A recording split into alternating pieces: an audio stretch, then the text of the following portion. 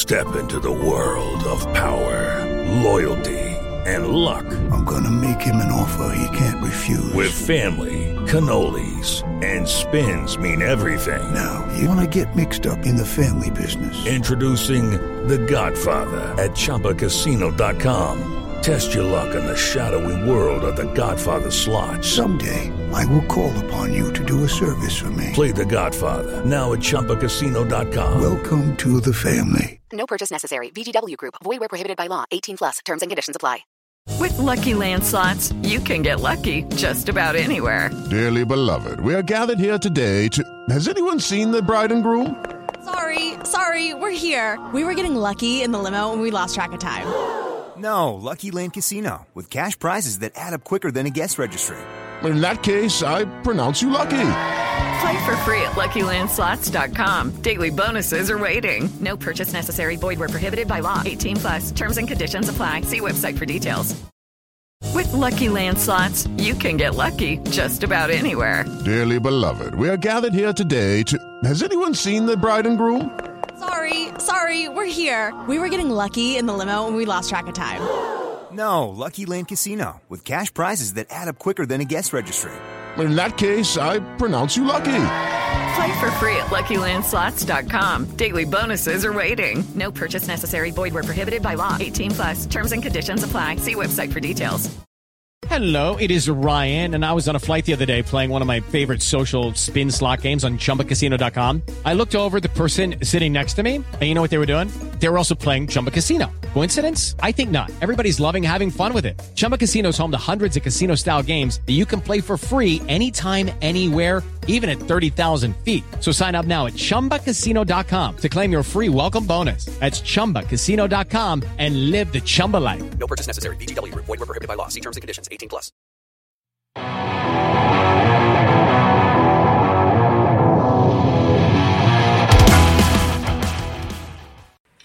All right, welcome to Out of the Blue, the only podcast that has been repeatedly called an insult to religions everywhere. I am Jared Stormer of MaizenBrew.com. With me, as always, is Andy Bailey, also of MaizenBrew.com, my hetero life mate. Andy, you Eastern European glazed croissant. How the hell are you, my friend? I'm good, sir, and I apologize if I sound muddled today. We've had some technical difficulties, but we're powering through. That's all you can do. We are a resilient bunch here at Out of the Blue and at Maizen Brew in general, so we'll dig deep and get through it. To be fair, no one tunes in because of the sultry sound of your voice. I hate to break it to you, although it is very Barry White-esque. Thank you so much. I mean, I've always been told I have a voice and face for podcasts. So They're not wrong, sir, but good to be back with you here. We are continuing through our off-season content, breaking down our opponents, but now we have some camp news. We're just inching ever closer now. Only a couple more Saturdays. I mean, we've got football next week, so things are starting to get real here. it's hard to believe football is so close. We're finally getting a little bit of news, a little bit here, a little bit there. Big Ten Network was just in Ann Arbor, just filling us to the brim with information and coverage. So it's been great, man. I can't wait. It's closer than ever, and I'm really excited for this one. Yeah, absolutely, man. It's been interesting because I've been talking with some of my other Michigan fans around here in Colorado about, hey, where are we watching the games? And I've kind of gotten the same reaction that none of them are really tuning in to all the preseason hype. And, I rebutted with, I said I was going to do that, but here we are, just glued to the computer screen, drooling over everything Jerry DiNardo has to say about Michigan in camp. So, as we get closer, the fans that still have some hope left, I mean, we're starting to salivate and foam at the mouth. Other people kind of just waiting for game week. But nonetheless, we got a lot of good content to cover tonight. Yeah, we have a lot coming out, more and more by the week. And next week's the Rivalry podcast. Ooh. I mean, we've been waiting all summer for this. And then after that, it's the season. Oof, man, that gets me juiced. Yeah, I'm gonna have a couple beverages for the Rivalry pod. It only seems fair. I mean, we have a couple beverages every podcast. That's true, yeah, but like a couple more than normal. Fair enough, sir. All right, man, let's get rolling with it. So there's been quite a bit after, in our last podcast, we lamented the fact that there's just nothing coming out of camp Of course, as soon as we say that, you start getting tidbits, and now the last couple days there's been quite a bit to come out of there. All of it getting me very, very excited, except we'll start with the bad and move to the good. And it's very bad if you've been following, a lot of the content we've been putting out or just know the roster. Ambry Thomas is out with colitis, return unknown, depth chart razor thin behind him. So this was kind of the only real bad news that we've gotten so far out of camp. But to me, I'm interested to hear your opinion here, but this is a big hit. This is awful. Colitis is extremely painful, and it's a long-term ailment. Like, he will battle this for years to come. It doesn't just go away. It doesn't just heal up. He's not even like he has a cold or anything like that. The pain can subside for stretches of time, but it kind of lingers there, and it'll come back. So, this is horrible news. He could be out for the first game. He could be out for the whole season if the pain's too much. This is a extremely painful thing to deal with, and, man, I hate that it happened to him. Yeah, of all the people that it could happen to and all the position groups that it could happen to, this and running back are perhaps the worst. And if you believe what Jim Harbaugh says about the running back depth chart, that's really started to improve. So this is the worst place we could take a hit, in my opinion. The depth chart behind him is, to say unproven would be generous. It is a bunch of unknowns. And Ambry Thomas was going to be kind of an unknown. But we felt a little bit better about him just because we've seen, glimpses. But whoever's coming in for Ambry Thomas is going to be raw. So this just became a problem. Cornerback is now, without a doubt, our weakest position group, I would say. I don't know if it's our weakest, but you still have Lavert Hill to help balance at least one side of the field. And it seems like it's going to be Vincent Gray, who I've been a little higher on than you, but once again, also unproven. So we'll see with time. But it's almost just like the safety position. We have Josh Metellus, the other side's kind of unproven unless we have that much faith in a true freshman, or we think it's going to be JKP or Jamarick Woods or Brad Hawkins. But the secondary is an issue for sure collectively. Yeah, no doubt about it. So assuming Vincent Gray steps in for Ambry Thomas, now you've got to replace your nickel. That's probably going to be JKP, Jalen Kelly Powell. Jamon Green could be another option back there. DJ Turner is a name that I've heard from the coaches in camp as a fast riser, but you really don't want to be counting on a true freshman in your back end. Now, Lavert Hill, like you said, is going to cover a lot of blemishes, but that being said, we also saw what happens when they target one player, Brandon Watson. So it could be ugly if we've got one side of the field that's an absolute liability. So someone's going to have to learn quickly here and next man up, because it just got really, really thin at corner. Where would you say is our weakest position group if it's not corner? I'm still saying our weakest position group is running back. Running back or linebacker, one or the other, because Josh Ross has been banged up, then you're counting on Cameron McBrode or Jordan Anthony, who are both unproven. And Josh Gaddis may speak very highly of the running back room, but we've seen how quickly injuries can decimate that. And I really don't want to be stuck with True Wilson and Hassan Haskins heading into Ohio State. No, that could be ugly. I'm not going to fight you too much on that one. We've heard a little bit about Anthony Solomon coming on a little bit at linebacker. That makes me feel a little bit better. Haven't heard much about Cam McGrone. Definitely hoping for him. But yeah, it's one of those three. My vote goes to cornerback with this Ambry Thomas. It was probably cornerback before this Ambry Thomas injury, so now I'm definitely worried about the back end. Not going to matter too much against Middle Tennessee and Army, but you're going to want a solid secondary come Ian Book and Notre Dame and those guys. Yes, but the good thing for Michigan is, much like last year, covering up Brandon Watson's early season sins, is the best pass defense starts with a pass rush. Segue to the Mike Dana news. Hit him with it. Mike Dana, transfer from Central Michigan, shouts out to Vaughn, and I think Anthony went there too. A couple other people at Mason Brew. Go Chips. Or what is it? Fire up Chips? That's what it is. You don't know. I'm a poser. But Mike Dana, the transfer from CMU, is supposedly penciled in to be a starting defensive end. And it looks like it's going to be the pairing of he and Aiden Hutchinson to start, which leaves Kwity Paye as the odd man out. Don Brown has called him the Swiss Army knife of the defense. So he and Josh Uche could be used in very versatile, interchangeable roles. So that gets me excited. And the fact that Mike Dana is as advertised or even better, I'm going to run through some walls this season. Oh, yeah, I already have. I put up a bunch of just construction paper walls in my home to make it a little bit more forgiving on my skull, but I'll be running through some walls nonetheless. This is just, it's kind of unexpected because I had honestly had Pay and Hutchinson kind of just sharpied in there. I really thought Dana was going to be rotational. I didn't think it was going to live up to the billing to this degree. Yeah, it sounds like Mike Dana is all that is advertised. That's very exciting, but honestly, it's a position group that we didn't even really need another guy at. I think we can go 11 deep on the defensive line if you think Julius Welshoff is good enough to get in there. He's certainly big enough. So, yeah, a little bit of a surprise. I think the bigger surprise is Hutch getting in over Pay, but they're raving about him right now. I don't think they've necessarily given that other starting role to Aiden Hutchinson, but everything they're saying is that this dude is legit. Sean Newell was gushing about him. Rashawn Gary said last year that he was ahead of where he was as a freshman. So that could be very scary. Aiden Hutchinson could be an absolute player. And how nice is it to have the two legacy guys, Runyon and Hutchinson, really, really excelling on this team? It feels good. I mean, this definitely feels like what Michigan is all about. Is how it's father played here, son plays here, his son's going to play here. They're all going to be over, 7 foot tall. Every one of them. Yeah, every one of them are all just going to eat smaller children for meals. Yep, that's what you do to get big. That's how you get ahead in this world. Done. The weak one. There. Him, that boy over there. Eat him, Aiden. My boy. My son. That's exactly what it seems like, man. But you mentioned the 11 deep on the defensive line.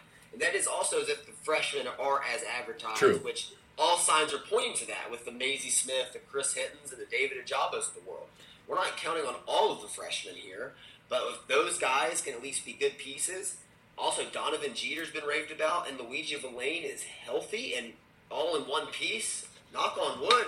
This is looking good. It really is on defensive line, and I'm glad we started with the bad and got to this because the good of this defense is the defensive line depth.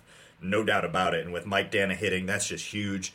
Kwity Paye is so good. He's going to play a lot. That just tells you how good Hutchinson and Dana must be.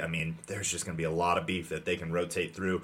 Dwumfour has been working through something this offseason, so haven't heard much about Dwumfour, but that's another guy that you can probably count on when healthy.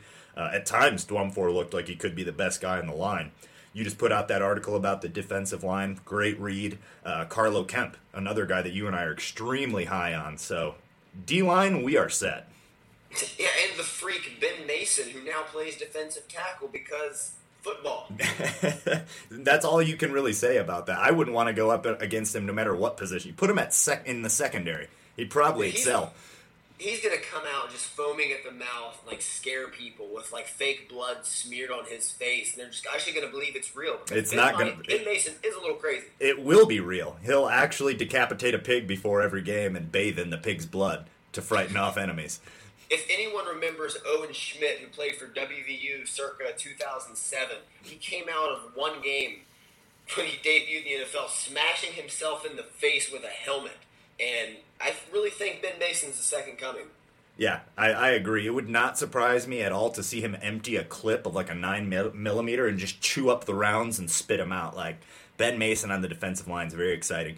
I still hope we get to see him at fullback, though, because the dude's a battering ram and loves contact. I'll bet he wants to see a couple touches at least on the offense. I guarantee it, but it sounds like it's going to be Ben Van Sumeren or Hassan Haskins as the battering rams, as big as they are now. I'm fine with that, too. Segue into the other piece of news that came out, the thing that had you and I chomping at the bit. I literally was heating up the spoon for this one. Zach Charbonnet, according to Jim Harbaugh, coming on like a freight train. We try not to get excited, but, you give me a little blurb like this, I'm sorry, I'm banging my head up against a steel wall. You can't say Zach Charbonnet rides a freight train. You put his name and freight train in the same sentence, and I'm just going to eat it up oh, my God. This is the best news I've heard all summer. My wife's had some incredible news to tell me personally, but this trumps all that. Yeah, Terrell Davis in our backfield at age 18. Let's fucking go. You've been calling it for some time now, the young Terrell Davis. Yeah, if Zach Charbonnet wrote a book report on trains, it'd be enough to get me fucking amped. So yeah, this has me. this is a guy that we said had to hit. Felt good about him hitting. You watch the highlights. There's just no denying his talent. But we need him this year. True Wilson is going to be a solid back for us. But Zach Charbonnet is going to bring a whole different element. He's a guy that could turn into just a top-tier running back for us, and something we haven't really had since Mike Hart. Love Karan Higdon, absolutely love him, but this guy could be on a different level. Yeah, someone put out kind of an outrageous take saying, if Charbonnet can just be similar to Jonathan Taylor's freshman year, I'm like, all right, guys, I'm not even, that high at this point. That was the 2,000-yard freshman record season. Let's settle down. Yeah. If Zach Charbonnet gets 800 yards this season, I'm going to be ecstatic. Yeah. So let's lower the expectations just a little bit. I saw that same tweet. I'm like, if he could just do that, like the most prolific season from a freshman running back ever, that's quite a bar you've set. Yeah, I'm glad it's nice and low. Also, great head of hair on the kid, too. Ooh, very exciting. Love that. We need we need someone to take the mantle of best hair on the team, so we got a candidate here. It's definitely up for it. Now that we can say, since Devin Bush is gone, we also have mantle for worst hair on the team. No doubt. That spot's also available. Yes, absolutely. I mean, we'll be watching for that as well. I mean, it's less coveted of an award, but nonetheless, it is something that will dole out. Yeah. But Jared, Andy, why didn't you bring that up all season last year? Because Devin Bush was the best player on the team, and I'm not going to make fun of a man that could literally rip me limb from limb. No, he's a reef shark on land. I'm not saying anything ill of that man. Not now, not ever. No, none of that, man. That wraps up camp so far?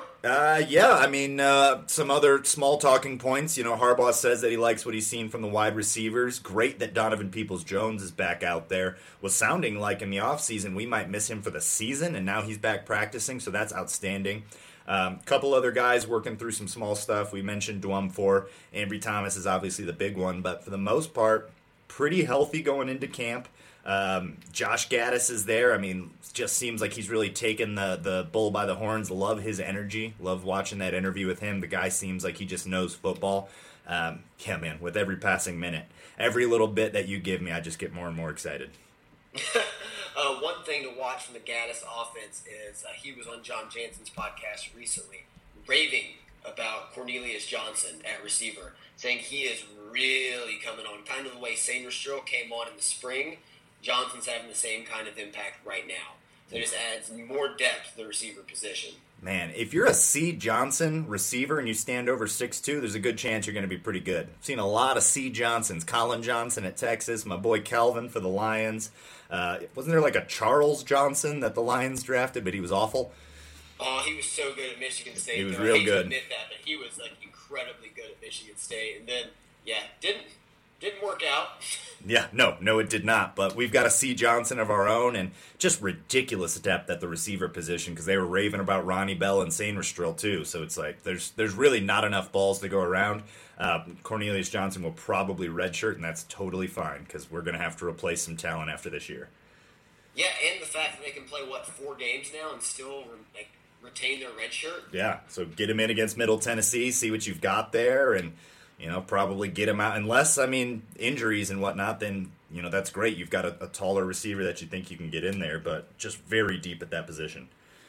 I think the biggest unknown remaining, besides, I guess, the quarterback position, which seems like it's going to be Vincent Gray, is who wins right tackle and who wins kicker, because apparently there's a battle there because they just want me to have a stroke before the season. Yeah, I've been in the hospital for far too many hours just because of Quinn Nordin, so I don't need any more of that. But of course they're going to say there's a competition. They want Quinn Nordin to work out. For all the shenanigans that went into recruiting him, for how big of a leg he is, all the coverage on him and whatnot. I have to imagine they want to give that kid a chance, but if it's my homeboy Jake Moody, I'm going to feel a lot better about going into the season. The dude rattled off 9 in a row. What more do you want? Yeah, no, it's all about Jake Moody. No, I don't want to see Quinn Nordin. Let him have kickoffs. Just give Quinn Nordin kickoffs. I'm fine with that. He'll probably kick it out of bounds because he has no accuracy. But if I hear, "but his leg talent," one more time, I'm going to blow my fucking brains out. I swear to God, I'm going to lose it. If I hear Yamo be there one more time, I'm going to Yamo burn this place to the ground. Precisely. And as far as right tackle is concerned, it's a decently big question mark, not just referring to the size of the men, but I feel good with whoever starts. Ed Werner's a great coach. Think he'll make the right decision. Both guys are huge, so fine with this. Yeah, I would probably give the edge to Stuber at this point, just from a couple clips that I've seen from practice. Saw Werner really raving about his effort and his hustle. I feel pretty good about it either way. And I mean, with right tackle, with the amount of talent there on the line, even if they're not quite up to speed with the other guys, you can kind of mask that. We're going to have some serious beef on that offensive line. So I feel good about, like you said, whoever goes in there. My bet is Stuber right now. I think I'm fine with that. Wouldn't surprise me to see Stuber get it now, Mayfield take it later if there's any struggle there. But it seems like these guys are as close as they can get at tackle. Yeah, it does sound like a really close one. Definitely one of the battles you're going to want to watch. And now cornerback, who's going to step up at cornerback. So still some position groups being ironed out. At running back, you seem pretty set on True Wilson, Turner, Charbonnet. I mean, they like Haskins, too, which is good to hear. He might, like you said, take over that bowling ball role. So, it's still some stuff being worked out. But for the most part, I mean, this depth chart is looking pretty well solidified, in my opinion. Yeah, there's not a glaring weaknesses. I mean, we have faith in lesser-known players that national media or some other members may not, such as like linebacker. Like, we feel better about the Jordan Anthonys of the world stepping in, or even safety. Like, if it's not Dax Hill, we feel okay with Brad Hawkins, who last year made one bonehead play a game, but then was actually really solid after that. Yeah, solid against the run. I like that about Brad Hawkins. And the coverage part is the hardest part to teach. There's a lot that goes into that. So, you have to assume he could take a step up. Jamarick Woods still on the roster, so he could be a guy that gets a look. But I expect Dax Hill to play a lot. But, yeah, that's a competition, I would have to imagine, for snaps there. Any other battles that you can think of? Kicker, right tackle, linebacker, cornerback now. Nickel corner, I guess. Yeah, no, running back seems pretty set. D-line, O-line set, receiver set. That really about does it. Everyone else is just kind of, we know who's going to play at least. Like, if we don't know exactly, like, for certain who it is, we have an idea within two people. Yes, another part that Harbaugh mentioned was Giles Jackson, Dax Hill, and Sainristil separating themselves as returners. So that's it. That's interesting. If I see some Giles Jackson action this year, I might just lose it. Yeah, the only thing that worries me about him returning is size. Like, just please don't get hurt back there, Giles. You're a little fella. Yeah, that's true. But Dennis Norfleet, man, remember that cat? He was a little spark plug back there, and that dude was like smaller than me. Yeah, it's a very fair point. So maybe it's Giles. I mean, I like that it's the young guys getting back there, though. They're the ones that want to get up there and make a name for themselves. And we saw how important it was last year to have an electrifying returner against Notre Dame. Yes, absolutely. I definitely want to see DPJ get some touches there, too, though. The dude is just smart. He's a very smart punt returner. Maybe not on kick returns, but... No. Let's just keep him on punts. He makes good decisions. Yeah, keep him on punts. He won't take any unnecessary hits. Get those young guys in for kick returning. And, yeah, I mean, that's a lot of juice back there. And hopefully Embry Thomas can get back, because I'd love to see him field a few. Yeah, man, just back to the news of the colitis. It's one of those things you're just like, it's just really devastating. Like, there's nothing you can do to prevent it. Most of the time it comes from family history. And it's like, you're just kind of just sucks. It just sucks is what it does, man. It's just terrible. Yeah, there's nothing you can do about it. You knew it was coming. I mean, you don't hope for an injury anywhere, but you'd kind of hope it'd be somewhere like receiver or defensive line, somewhere we can cover that loss. But that's just the name of the game. I mean, you don't control it. Nobody controls it. I'm sure he's more devastated by it than anyone. So definitely a big blow, but enough talent on this team to hopefully cover that loss. That's about it for camp right now. I'm sure as soon as we sign off, some huge blurb will drop that we missed. But for now, that pretty much covers it, I'd say. On to Indiana, my friend. Let's do it. So we're going to continue breaking down our opponents. Last week, we talked Maryland and Notre Dame in our dual pod. This week, we've got just Indiana. Not sure they're deserving of their own pod, but they're going to get it nonetheless. They have traditionally played Michigan very tough. This is the second year under Tom Allen, I believe. Last year was his first season or second season? I want to say at least his second season. Okay, yeah, but regardless, took over for Kevin Wilson, and other than both of them having just some of the most generic American names, a lot of similarities as far as the quality of the program, but the defense has improved a lot. They've got some guys returning, so let's get into Indiana, sir. What do you want to start with?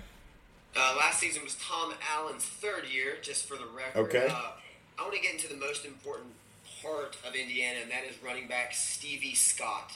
He is an absolute freight train being coached up by the legend himself. Mike Hart was a problem last year for Michigan, ended last season with over 1,100 yards rushing, 10 touchdowns, 5 yards a carry, set a school record for times going over 100 yards for a freshman at IU.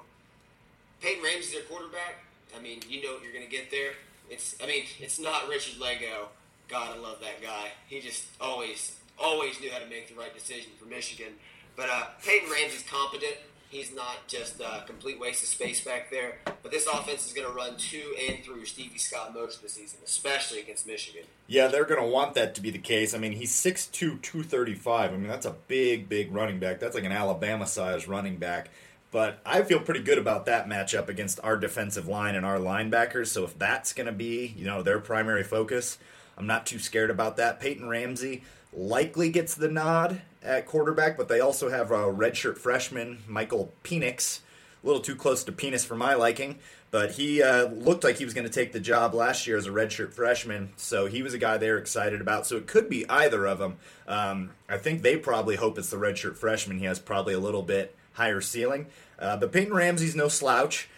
Through 19 touchdowns, 13 interceptions, you may have touched on that. He can run a little bit. He's a bigger dude, but he can get out and run the ball, average 3.2 yards per carry. But I'm not really scared of their passing attack. They've got some senior receivers, kind of similar to our receiving threat last year, Nick Westbrook and Donovan Hale, bigger receivers. They caught 590 and 508 yards respectively. 590 yards and 508 yards, respectively. So pretty decent, kind of like our guys, but I don't feel as strongly that they're the kind of talent and they have the kind of passing talent with Peyton Ramsey to really challenge us. But that being said, with our secondary, it could be something to watch. Maybe that's how they try and exploit us. Yes, and Nick Westbrook is actually a sneaky good possession type receiver. In 2016, he was actually second to Big Ten in receiving, only behind Austin Carr of Northwestern. Just under 1,000 yards that season. So it's going to be interesting to watch. Their offense is definitely changing more to be run-centric, and Indiana always gives Michigan fits. 2 of the last 4 years have gone in at least one overtime. Wacky things always happen. In 2016, it was only 20-10 in the snow. Last year, 31-20, only an 11-point game. At home. There's always some chicanery in these games, too. Tom Allen teams are always a little bit chippy. There's always an edge. And this game terrifies me. It's between Michigan State and Ohio State, and that goes home, road, home. Very worried about Indiana.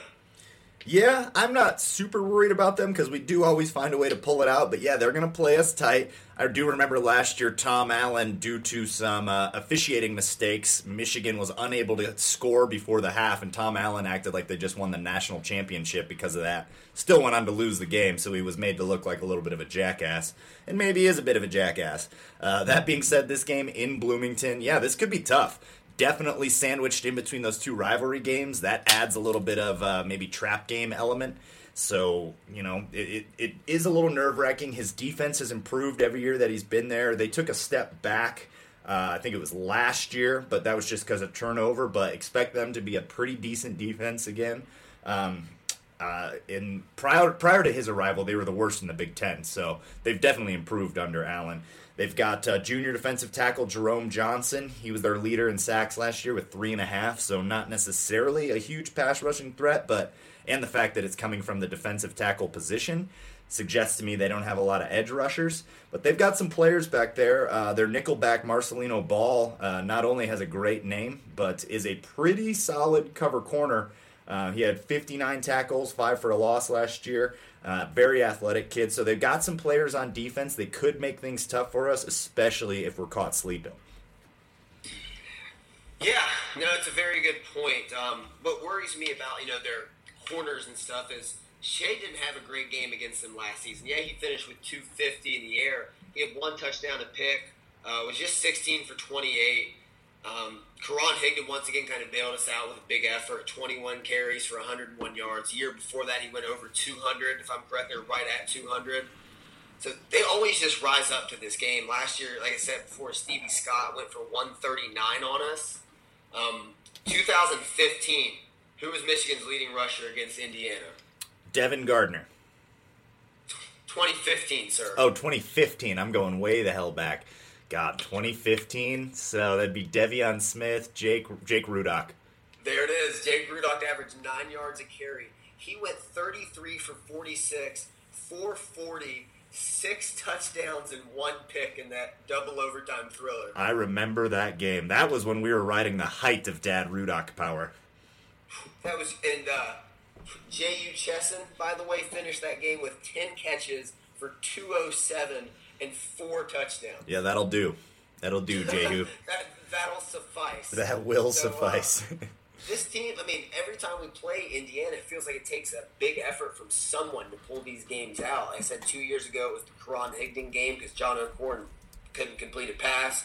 Dad Rudock and this team because our defense couldn't stop Jordan Howard, who rushed for 238 against us.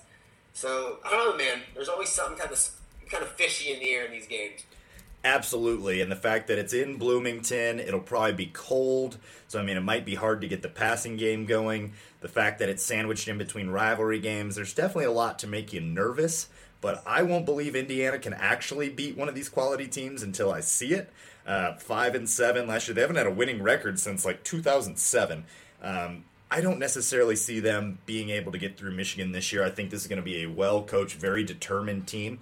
But it's going to be tight, I think. I think you're absolutely right. I think that we get caught sleeping just a little bit. Definitely going to need to ride the running backs in this one, so hopefully we're healthy there. I don't see us being able to pass all over the field. It's going to be cold, probably wintry conditions. Everyone's going to be looking ahead to Ohio State. I don't see this being some huge passing game. And hopefully our defense is able to really win the day for us. That being said, I mean, this could be like a back-and-forth affair, man. So, yeah, if you've got anything else before we do predictions. Yeah, you touched on Indiana has, gotten over that hump. They haven't beaten Michigan since 1987. Oof. And my prediction is Indiana pulls the upset. Whoa! Yeah, I don't want to say it. I told you I wasn't going to pick Michigan to go undefeated. This just feels like the trap game of all trap games between Michigan State and Ohio State. That's a big emotional toll, especially if both those teams are good this season. If Michigan State can rise up and ride the strength of their defense and the work you can just play average, they'll be a top 15 ranked team when we play. And that's a big high to come down from. Indiana always plays us tough. That's a Super Bowl weekend for them, it feels like. I think Indiana pulls the upset, man. It's going to be ugly, murky, a frustrating game. Mistake here, mental mistake there, offsides. I have IU 34-32. Interesting. I knew you had to take a loss somewhere. We've both discussed that we don't think they're going undefeated. I'm very surprised that it's at Indiana. That being said, I get where you're coming from. All the same reasons that I said that this game makes me nervous, you touched on right there in this. I'm not going to pick that. I already picked my one loss. But I'm not going to hate on you too much. I don't necessarily know that you believe this, but you feel like you have to pick it? Is that... It's fair. I mean, they do travel to Penn State the week before, so maybe, they don't have like a bye week or anything like that, like the Notre Dame situation here.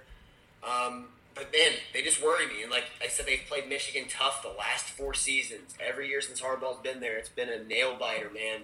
And if I feel like one team's kind of itching to get over that hump, it's Indiana. But we'll see if it happens. They haven't done it since '87. Players of the game, I'll say in a loss, it's hard to say this right now. Yeah, do you want to pick players from the winning team? The winning team?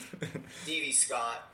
Okay. Stevie Scott would be the player of the game. He would just have a big day on the ground. I can't say with confidence that Peyton Ramsey is going to throw all over Michigan. But if this secondary doesn't get sorted out, maybe he does. So, but Stevie Scott ran across his defense last year, and he'll do it again this year if Indiana's to win the game. Okay. I mean, I don't hate the prediction. I mean, I do, but I see where you're coming from here. You don't want to predict an undefeated season. That just seems like bad karma. So I'm all right with it. And, yeah, if they're going to do it, it's going to be Stevie Scott. But also, if Ambry Thomas still isn't playing and we've got a depleted secondary, maybe the game plan is to just throw it all over. I watched that Indiana game last year, and they were able to complete some timely passes. So Indiana's the team that gave Ohio State the game plan? Or is that Rutgers that really broke down the defense with like the crossing patterns? Might have been Rutgers. No. It was Indiana. Okay, yeah, it was Indiana that broke them down with the crossing patterns. And then Ohio State saw that. Yep. Yeah, because it was right. It was Indiana and then Ohio State last year. Same thing this year. Same so that's thing what as I'm this saying, year. man. Like Indiana saw something early on and said we need to run these crossing patterns, and Don Brown's expanded coverage playbook is going to be tested against this team. Yeah, if we can't stop crossing routes by Indiana this year, I'm going to pick up watching cricket or something else. I'm gonna find a new hobby. I've really heard rugby's good this time of year. Oh, okay. Well, good. I'm going to be a huge rugby fan if we can't stop a crossing route come Indiana. Your prediction? Yeah, I'm going to go with a tight game also, but I'm going to have Michigan coming out on top of this one, 27-23. I think Michigan's talent will win out. I think that, they'll get caught sleeping in it. I could easily see us going down again and having to claw back into it. But I think a big second half from Shea Patterson, the defense really turning it up in the second half is going to make things hard on them. Like I said, it's probably going to be cold in Bloomington. Bloomington's surprisingly loud. For a small stadium. They can really ratchet up the noise there. So, it could be tough for Shea Patterson, but I think that he'll do just enough, and I think we'll have a big day from the running backs. I'll go True Wilson as my player of the game on offense. On defense, I'm going to say that they stop these crossing routes. So I'm going to go with my pick now for nickel corner. Well, it's tough to say because maybe Embry Thomas is back by then, but I'm going to go with Vincent Gray. True Wilson and Vincent Gray as my players of the game. We need Vincent Gray to step up, so maybe this is just a pick of necessity for me, but that's my pick nonetheless. I like it, man. I can't hate with that. Gray's going to have the big day. You don't have a choice otherwise. And I guess we thought we were deeper at corner last season than we really were until we found out that Brandon Watson was just a complete liability in man coverage. Yeah, we found that out the hard way. But up until then, Brandon Watson had a hell of a season.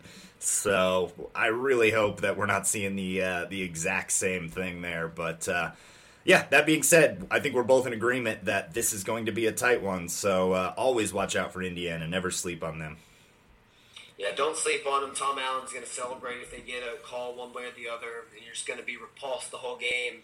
But this game terrifies me, obviously, so we'll see how it goes. And next week, rivalry pod. Michigan State and Ohio State. Absolutely, yeah. So as of right now, we've both predicted one loss for Michigan up to this point, but we're kind of going out of order here. It goes Michigan State, then Indiana, then Ohio State.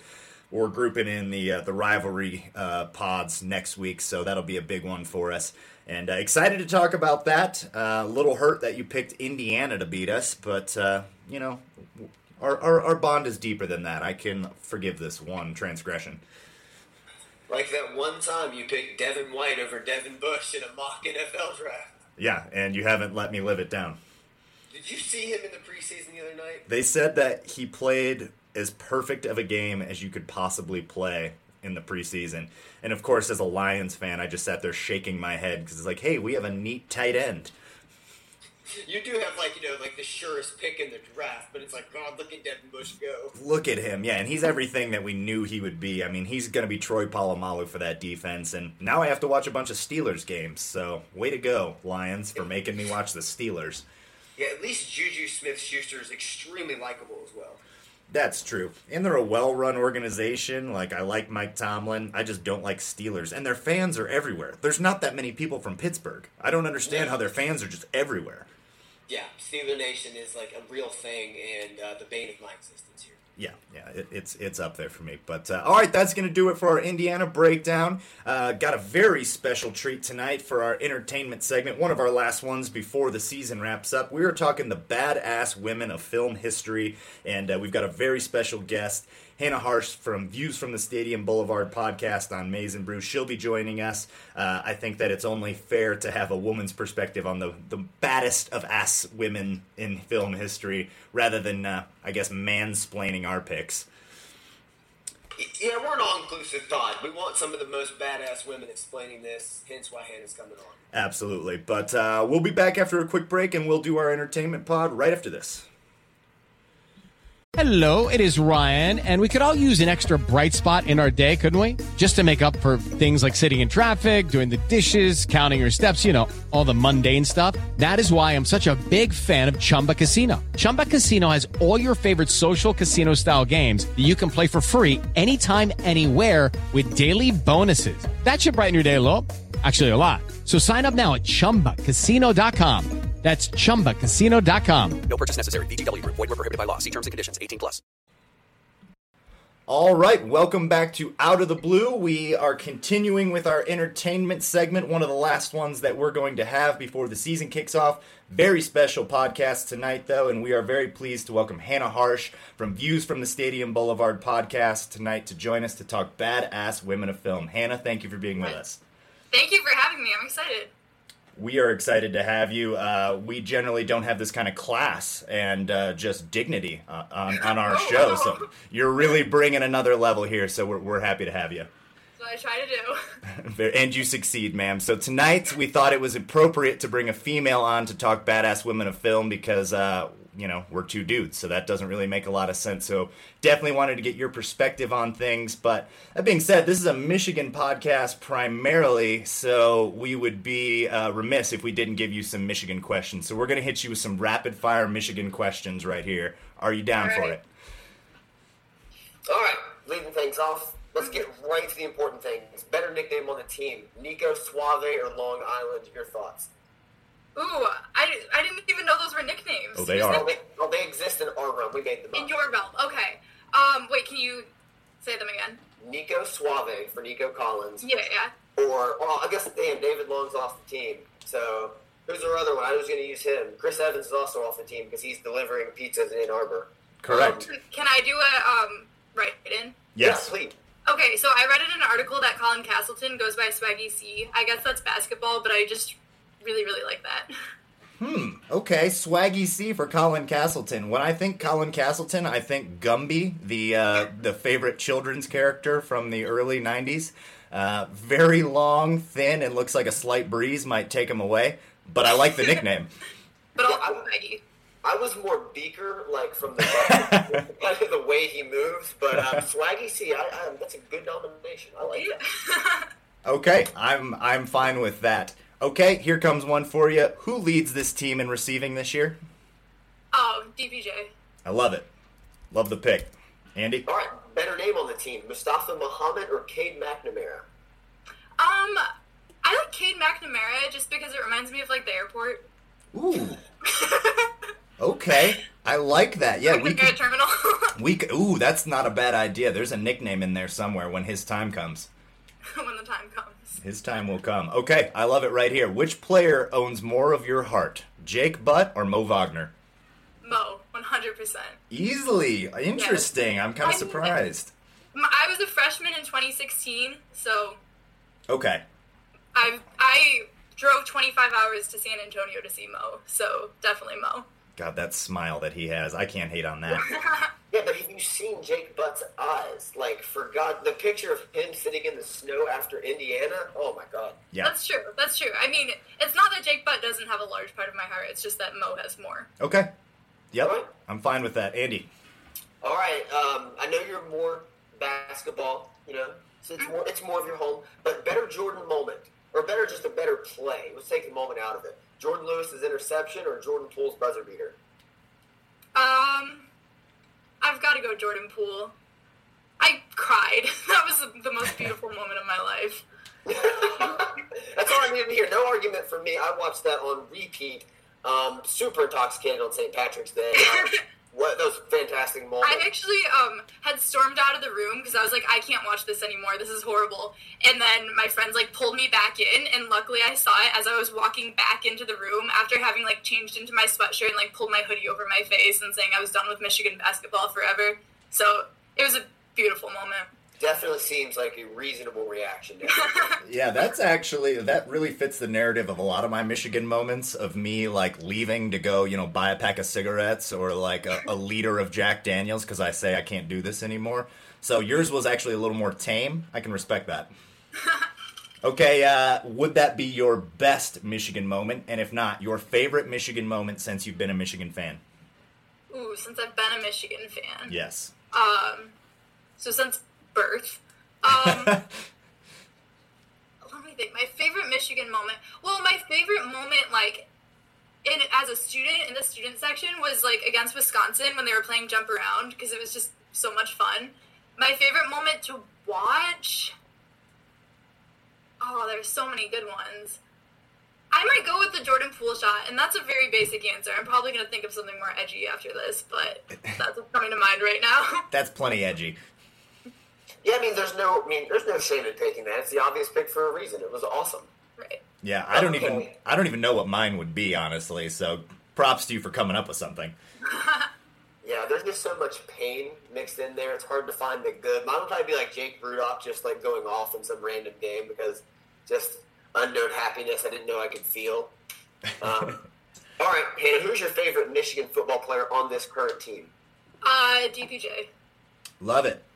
He's top 3 for me as well. Just such a well-rounded dude. Plus, he's going to be a doctor. Seems like he comes from a lovely family. Did the Paul Bunyan pose after breaking open the Michigan State game. Is he still going to be a doctor? I wonder about that sometimes. I think he's probably going to be an NFL player first. Yeah, he could be both. Part-time. Yeah, part-time doctor. Side hustle. Yeah. What's your side hustle? I'm a neurological surgeon on the side. If anyone can do it, it's DPJ. Yeah, absolutely. All right, I got one more for you. Anyone on this team that you could go on one date with, who you saying yes to? Ooh, okay. Let me think. Let me go through the roster. I mean, well, DPJ is my favorite player, so I might... Yeah. I don't know. I've had some moments where I'm trying to ask, like, about football to people, and they think that I'm trying to... Yeah, I'm not going to go into that story. But sometimes I just want to pick people's brains about football, and they think that I have other intentions. Yeah, I mean, I would love to go on a date with Dylan McCaffrey, but to be fair, I would have other intentions. He's too beautiful. Yeah, I'm going to stick with that one. Andy, who you going on a date with? Is that Charbonnet 18? Yeah, I'll look into that. One thing's off the table here. I gotta make sure that. Dylan McCaffrey is definitely up there. Yeah, I might have to think. I mean, Dylan McCaffrey is a year younger than me. That's not that. I think of Dylan McCaffrey as a little baby. I know for you guys it's more of a joke answer, but for me, I'm like, ooh, these people all go to school with me. This is why we want your insight. Yeah. If you saw my face right now, you'd see that I'm in no way joking. So, Dylan McCaffrey, we're all available for you. Yeah. Any one of us. Take your pick. Look, we're not going to pressure you anyway. It's The Bachelor, but Dylan McCaffrey and the 3 of us. I'd watch that show. I would too, and be in it. I would just be the crazy night one who gets drunk and shouldn't do it and just causes all kinds of problems. I'd still watch that, and your role is a necessary one. But all right, Andy, you got another question before we get into this entertainment segment? Has any moment hurt your heart more than Michigan-Ohio State in 2016? That moment did hurt my heart a lot. Well, there have been a couple Ohio State years that hurt my heart a lot. I guess that probably would be the most painful because it's one specific moment.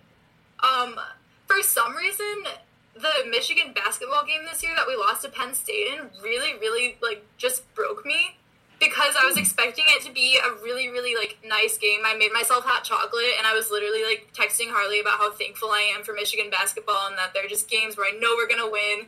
And yeah, that emotionally hurt me, even though most people probably don't even remember that game. Hot chocolate and sadness go hand in hand in Michigan basketball. Yeah, not most of the time, but occasionally. Yeah, occasionally when you least expect it. That's what makes it hurt so bad. Exactly. Yeah, absolutely. I mean, you already made the hot chocolate. Really, that's what we're lamenting here is wasted hot chocolate. I mean, the hot chocolate wasn't wasted. I still drank it. Thank God. It probably comforted me in the moment. That is, yeah, that's a comforting drink, absolutely. So either way, I mean, it made it better. Yes. Okay, good. All right, cool. Well, thanks for participating in that. You did a bang-up job there, being as how you had no preparation for that, so well played. Thank you. Okay, but tonight we are talking our entertainment pod. We're doing Badass Women of Film History. This is one we've been looking forward to. There's a lot of them out there. We kind of talked with you offline about some of the ones that you wanted to talk about. We've got some ones we want to touch on, so I'm just going to get it going if y'all don't have any objections. By all means. Perfect. All right, so my first one, probably the most obvious choice of any badass female character. I want to get it out there. It's Princess Leia from the Star Wars trilogy. My first crush, her and Wednesday Addams from the Addams Family. That might date me a little bit, but I'm fine with it. The hairstyle, the snarky attitude, and I love it that she was the damsel in distress role, like, oh, they need to come save the princess. But as soon as they meet her, she's just throwing heat, talking shit, get this walking rug out of the way, like, just immediately snarky and keeping up with Han Solo. I mean, I loved everything about it. It's everything I want in a woman. Andy, your thoughts on that? Oh, Leia Organa is just a timeless character. God, you nailed it in the head there, man. She picks off with the damsel in distress role, and they kind of just change it to where she's giving the start, just like Han, and they have the back and forth. For a while there, she kind of has some murky, incestual stuff going on with Luke that we don't know yet, but we'll look past it. Sure. No, she's fantastic. Great hair. Slave Leia, all time. All-timer. Your thoughts, Hannah? I mean, yeah, I agree with everything you guys said. Full disclosure, I have not seen any of the Star Wars movies since I was probably, 10. But she was definitely... This has been out of the blue. We'll see you all next week. We're done. I know, I'm probably kicked off forever now. And out of, every person I've ever talked to is like, what the heck, you haven't? I've also never seen Harry Potter. But, no, yeah, she's definitely the coolest and an icon, like a cultural icon. Yeah, no doubt about it. Less hot chocolate, more Star Wars and Harry Potter over the coming weeks. I'm going to need you to get those numbers up. Those are rookie numbers. I don't know if I can do the less hot chocolate part of that. Fine. All right. Jeez. All right, Hannah. You got one for us. Hit us. Is this me? Oh, it's you. You're Hannah. Yes. Okay. So I watched Silence of the Lambs for the first time last week, and I think it's the first actual good movie I have watched in a very long time. And Clarice Starling was just the coolest character. I really like how she talked with that low voice. I don't know. Super cool. And it was really cool having how they had her as she was a woman in pretty much an all male setting, I guess. Most of the people she was surrounded by were men, and seeing how she navigated that was really interesting. And yeah, it was really cool. Great choice. Andy, your thoughts? Yeah, the movie's dominated by a 95% male cast. I don't think that's by mistake. It really emphasizes Clarice's role and everything. There's a shot really early on in the movie when she's jostling her way to get into an elevator crowded with men, and that's definitely symbolic of a larger theme going on in the film. No, Jodie Foster is amazing in that movie, and how she's she's not an over the top I'm going to save the day kind of Untouchables FBI agent. She's just, subdued. She's learning. She's a junior agent, She's not even fully with, the bureau yet. So, no, fantastic choice. And the first interaction with she and Hannibal Lecter, still some of the most riveting 5 minutes of film I've ever seen, outsides of Miggs throwing semen at people. Sure. Yeah, that definitely stands out. I love this choice here. Andy, you touched on that scene that definitely was supposed to convey that this is a man's world. She enters the elevator, and there's all these 6'4" blonde FBI agents, and she's standing 5'4", all wearing the same thing. Very telling shot right there. And then, yeah, just the way that she's able to come in, and no one's on the intellectual level of Hannibal Lecter, but the fact that she's even able to kind of hold pace with him is pretty damn impressive. I think that low voice, though, is just Jodie Foster kind of sounding a little mannish. But that being said, it really works for the character. Yeah, I mean, that is a real thing, though. Elizabeth Holmes with her fake low voice and stuff. Oh, yeah. When you're the only woman in a room, that's sometimes a thing that happens. Ah, interesting. Do you do that? I honestly thought about looking up tutorials on how to lower my voice, because whenever I listen to the podcast, I'm like, ooh, that is very high-pitched, but no, I don't do that. Okay, fair enough. Smoke a lot of cigarettes. There you go. I'll get on that. That's Less my medical. Hot chocolate, more cigarettes. Yeah, there you go. Getting a lot of good advice from this podcast. You're welcome. All right. Andy, you're up, brother. All right, next one for me is easy one.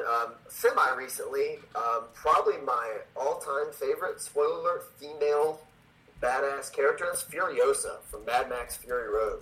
You get the beautiful and uber-talented Charlize Theron just dominating this performance and really taking over a movie that had been, the man's world with then Mel Gibson, then it was supposed to be Tom Hardy, and you had no idea what you were about to get, and this just tornado of a performance from her. Just the physicality. I mean, there's not many lines in it. When she does have them, she just nails them. No, she has one arm, for God's sakes. No, she's fantastic. She's perfect. The movie's perfect. Love the choice. I don't know. Hannah, have you even seen Mad Max Fury Road? If so, add that to the homework along with smoking cigarettes. I'll add that to my homework list. I have a lot of summer homework right now. Yeah, you really do. Not to mention you're still in school, correct? Yeah, well, not right now, but yes. Soon I enough. will be in school. All right, yeah, well, get on this. But yeah, absolutely a fantastic choice. If you didn't touch on her, which I knew you would, we're always battling to cover Mad Max Fury Road. You notice that? I mean, it's one of the best action movies of this decade. Yeah, no, absolutely. So I'm fine with battling it out. Just maybe her best character, doesn't have a ton of dialogue, but just the grit that she plays that role with. I also love that, they show her in the beginning and she's got the prosthetic arm and you think of that as kind of her weakness, but in the end it ends up being a strength for her. She's actually probably, you could argue, the lead in that movie over Max. Like, you might be able to make that argument. She gets a lot of screen time. The story revolves around her trying to, break those women out of whatever mutant sex jail that they're in there. And she just, all-time badass female, just because she goes toe-to-toe with Tom Hardy's Mad Max and, honestly was beating him for a long time in that fight, so great choice. Hannah, if you have anything to add about this character that you don't know anything about, by all means. Nope. They don't call her the best color woman in sports for nothing, folks. Badass sex jail, new band name called it. Damn it. Jared, you're up. All right, my next one's another obvious one. This one has to be touched on, so I will do it. It will be Ripley from the Alien series, especially Alien and Aliens. She just commands the screen, doesn't necessarily do anything other than be super competent and super badass. She's tough to kill. She's got some great lines. She's resilient. She's the only one that's making any good decisions in the first Alien, whereas everyone else is just making terrible horror movie decisions. She's actually kind of reasonably navigating this horrible situation with aliens on your ship in space. The sequence of her in Aliens, where she's in the mechanized arm thing fighting the Queen, that's just an all-timer for me. Ripley's a must-have on this list. You can't go wrong with having her on this list, and we would be remiss if we didn't mention her at least once. Hannah, I don't know if you've seen Alien or Aliens, but add it to the homework. It's on the homework list. But, no, Sigourney Weaver probably has the championship belt for badass women, characters throughout film with all the roles she's portrayed. Yep. Even her, subtle role in the last scene in the cabin in the woods. She's just on another level. And she's, pretty much the inspiration behind us having this podcast. So, shouts out to Sigourney. Yep, absolutely. Ghostbusters, too? Yeah, excellent. Ghostbusters 1 and 2. Oh, yeah, I was just saying Ghostbusters 2 with 2 O's, as well. Okay, fair enough. Yeah, absolutely. All right, you are up, Hannah. Who you got for us? All right, so I have Katniss Everdeen, who is probably, I'm going to sound, young for saying this, but how Princess Leia was the, iconic female character for a generation, I feel like Katniss is more the iconic female character for my generation. And the Hunger Games were just such a cultural phenomenon, and Katniss was, I really liked how she was the lead, and then the what's-his-name guy, Josh Peta, was, not as strong of a character as she was. I think that was an interesting dynamic that you don't see a lot in movies, especially between the two love interests. So, yeah, I really liked her as a character. No, she's really good, and Jennifer Lawrence definitely brings a lot to that role.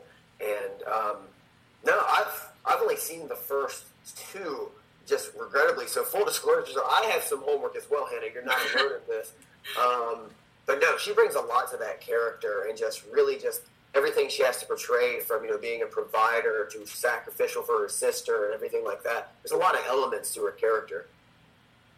Yeah, that's a very good choice. Katniss, I loved the books as well, and the character in the books is great, but Jennifer Lawrence really brought that character to life.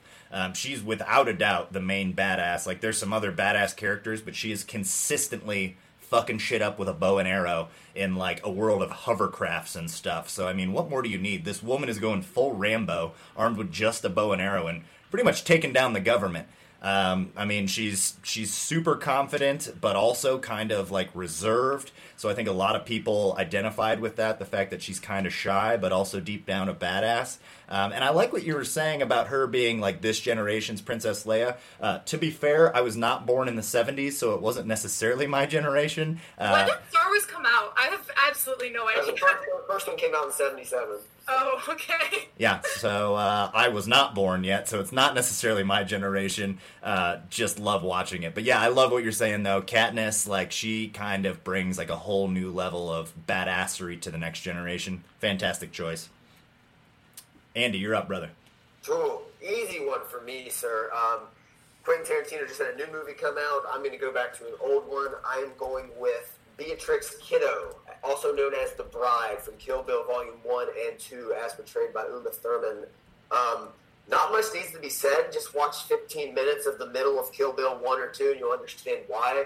The fight with the Crazy 88s is just insane. Everything about it. It's like taking, like, quintessential Japanese action films just put together, the way they're shot, kind of like a John Woo film, and just kind of turned on its head with the female lead. Most of the villains in this are women, except for Bill, obviously, and his brother. But you get Lucy Liu in one, which is amazing, and Daryl Hannah in the second one as well. Great movie. Uma Thurman has almost never been better, and the action in this is just top-notch. Yeah, that's a really good choice. Probably have to mention it. Not my favorite of the Quentin Tarantino movies. In fact, it's towards the bottom, but I have seen them all. And yeah, it's kind of like you have to talk about The Bride. I mean, just one of the most deadly female characters of all time, outside of like Captain Marvel, but I'm not going to go down that rabbit hole. Yeah, I mean, just the fight scene with the Hori Hanzo sword and like all of Lucy Liu's men there, I mean, that's iconic. And yeah, I'm fine with the choice. While it's not my personal favorite, I think it's a must-add for this list. Hannah, any additions there, or is this also homework? I should have brought my planner. I'll write all this down. Yeah, that one's not as much like homework as like smoking cigarettes. Like you can put that to the back burner. It would be like primary tasks, secondary tasks. Yes, absolutely. Okay, That's correct. Got my to-do list ready for tomorrow. All right. Well, you're welcome. All right. I got one for you. My last one is going to be Leeloo Dallas from The Fifth Element. One of my all-time favorite films. Just like a weirdly beautiful film that shouldn't be as good as it is, but it really stands the test of time. And while Bruce Willis is your main protagonist, Leeloo Dallas is who the story centers around. She is the fifth element, the supreme being.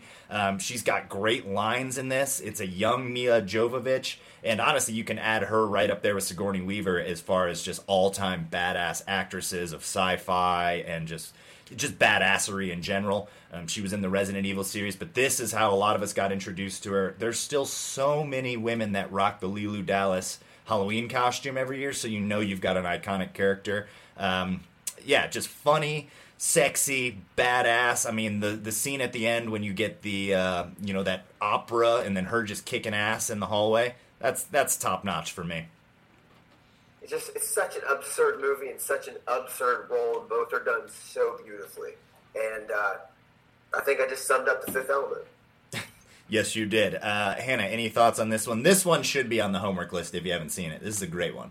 Okay, that one's going on the homework list too.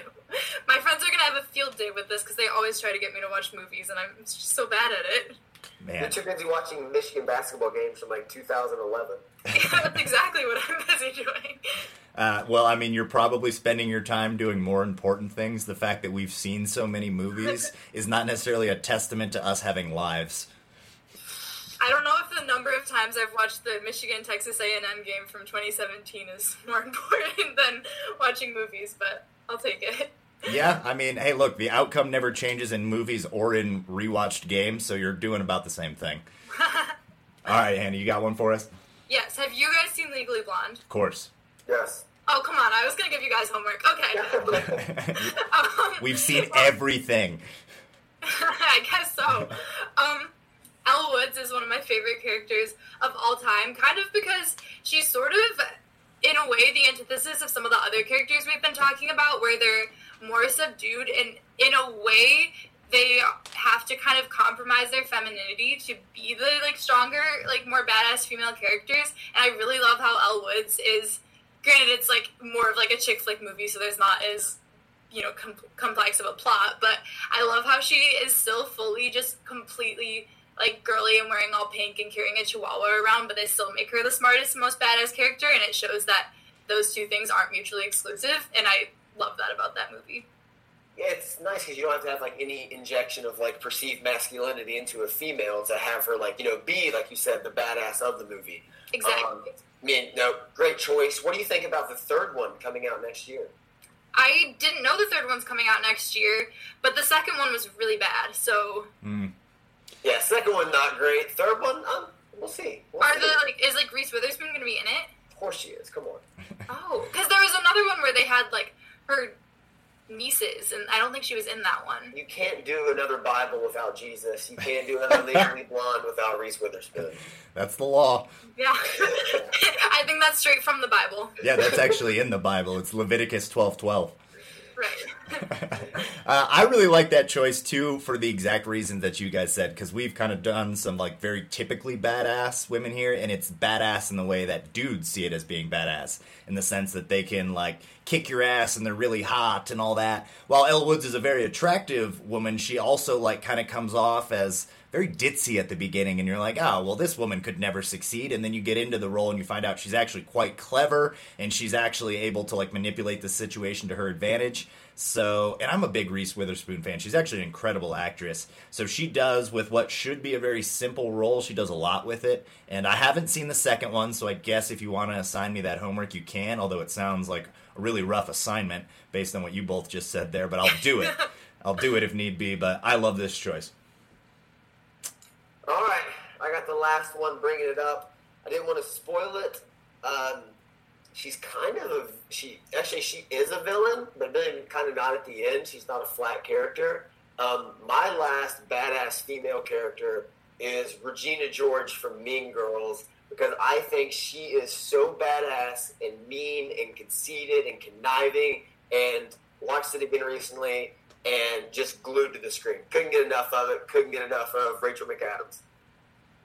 I don't have homework for that one. Yes. I thought you could relate to this one. Yeah, I appreciate it. All right, well, do you have any thoughts on what makes her a badass character? I mean, yeah, everything you just said. She is the movie's called Mean Girls, and she is the stereotypical mean girl, but I do think there's more complexity to her character, and all the characters in that movie, because they kind of play off of those stereotypes, which, like, in acknowledging the stereotypes, they almost kind of do away with them, and I really like that. Yeah, that's a great choice, man. I like that you threw that in there instead of, keeping with the traditional choices there. Rachel McAdams is just one of my favorite actors, and she commands that role, and she absolutely owns it. And the fact that she can go in between that and then do, like, Spotlight and some other things where she's, like, a very composed, respectable woman, and then to go to that just total, like, completely psychopathic role that she did there, and to do it so well. She owns that role, commands the screen. I would say probably more so than any of the other females in that, even though it's not centered around her. Love that pick. Yeah, I almost went Janice Ian, but I'm sorry, Regina just takes it. Who the hell is Janice Ian? What's her Lizzie Kaplan? She plays Lindsay Lohan's best friend in the movie. Yeah, that's not... I'm not going to go ahead and follow up with that one. I'm not going to support that choice. You made the right call. Come on, Jared. She is fantastic. She's all right. You made the right choice. Regina George is definitely the alpha of that movie, I would have to say. Fair enough. Yeah, fair enough. So a couple honorable mentions that we didn't get to. Sarah Connor from the Terminator series. I didn't put her in there because there's just been too many of them and it's been watered down. Trinity from The Matrix would have made a lot of sense, even though, once again, they just got worse and worse, but the first one's great. Hermione Granger was one I was kind of surprised no one picked. Somehow you haven't seen any of the Harry Potters, Hannah, which I think is illegal in Michigan, so you might want to check the laws. I've managed to avoiding seeing a lot of movies throughout my life. Well, not anymore. Now you've got enough homework to keep you busy until 2021. Yeah, I guess so. Yeah. But yeah, Hermione Granger would have been another great choice. Any other ones that we can think of that we're missing here? Did you say Sarah Connor? Yeah, I mentioned Sarah Connor. I feel like there's definitely some, like, underrated ones. Melissa McCarthy's a badass in Bridesmaids. Yeah. I like Helen Hunt in Twister. Very good choice. Meg Ryan in anything she does. Kate Hudson in Almost Famous. Ooh, that would have been a good one. Yeah, she owns that role. I don't know, Hannah, is there anyone that you would have liked to mention if you had another choice? Yeah, Elizabeth Bennet from Pride and Prejudice, but that's more just because I'm an English major. Okay. My wife was an English major. Who was? My wife. Oh, cool. Yep, so I get all my doses of Virginia Woolf and all of Victorian England. Trust me, I'm right there with you. Very cool. I'm just an uncultured swine, so. Go back to tending bar, sir. Where you belong. All right, that's going to do it for us tonight. Hannah, so happy that you could come on and do this with us. We're very appreciative. Want you to give a plug for your podcast, but first I want to know, how many games does Michigan win this year? Ooh, okay. I don't know. 10. 10 wins, so that puts just outside of the Big Ten championship, you think? They missed the Big Ten championship game, or they go to it? I just can't imagine them going. I'm not imaginative enough for that yet. I haven't seen it yet. I don't know. Harsh, but fair. Yes. And, not just a play on your last name, which is a dope name, Hannah Harsh, too. So, yeah, make sure you follow them on Twitter. Actually, Hannah, why don't you give a plug for your podcast, follow you on Twitter, all that good stuff. Yeah, so my podcast is called Views from Stadium Boulevard. I co-host it with my friend Harley, who is also a student here at Michigan. So it's more student-focused. It's also just us being ridiculous. I really do think you can't find the way that we talk about Michigan sports anywhere else because we are just ridiculous. So, yeah, we're going to be doing we took a little break for the off-season, and we're going to be doing our first episode of football season next week. So watch out for that. Outstanding. We'll absolutely be looking for that. Make sure that you look for it. Like, share, subscribe. Our podcast, her podcast. We've got all the Michigan content, and we favor ourselves a ridiculous podcast as well. So kindred spirits as far as that goes. Yes, definitely. Absolutely. Andy, you got any closing remarks before we sign off, my friend? Rivalry pod next week. Absolutely. Looking forward to that. I'm going to consume more beers than normal for that, so that should be a good time. Might say something real outlandish, get us kicked off the air. Bring it on.